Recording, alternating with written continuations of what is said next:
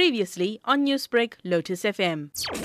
Our aim here is to really bring out the brand of the university through corporate relations, that we play well on the international platforms and compete with other universities. And then, Mr. Bodrick, what has been your response to this new appointment? I'm excited about my new appointment. I work for Freedom Park, the heritage site. I've worked for the city of Johannesburg. I've also worked for Hull Train. And now with my combined experience to UKZN, I can part with some seasonal knowledge. Not to say that there isn't anything that my staff or even the youth at the university can teach me. I'm always willing to learn, but I'm enjoying it. What are some of the key areas you're intending to pay greater focus to for the interest of the institution as well as external stakeholders? Our key points are international students, research especially, and we are hoping that the African continent will subscribe to our new methods of studies at the university.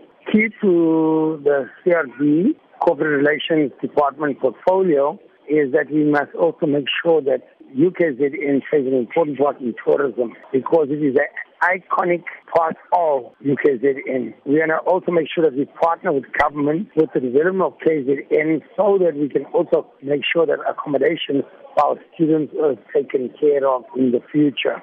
Newsbreak, Lotus FM, powered by SABC News.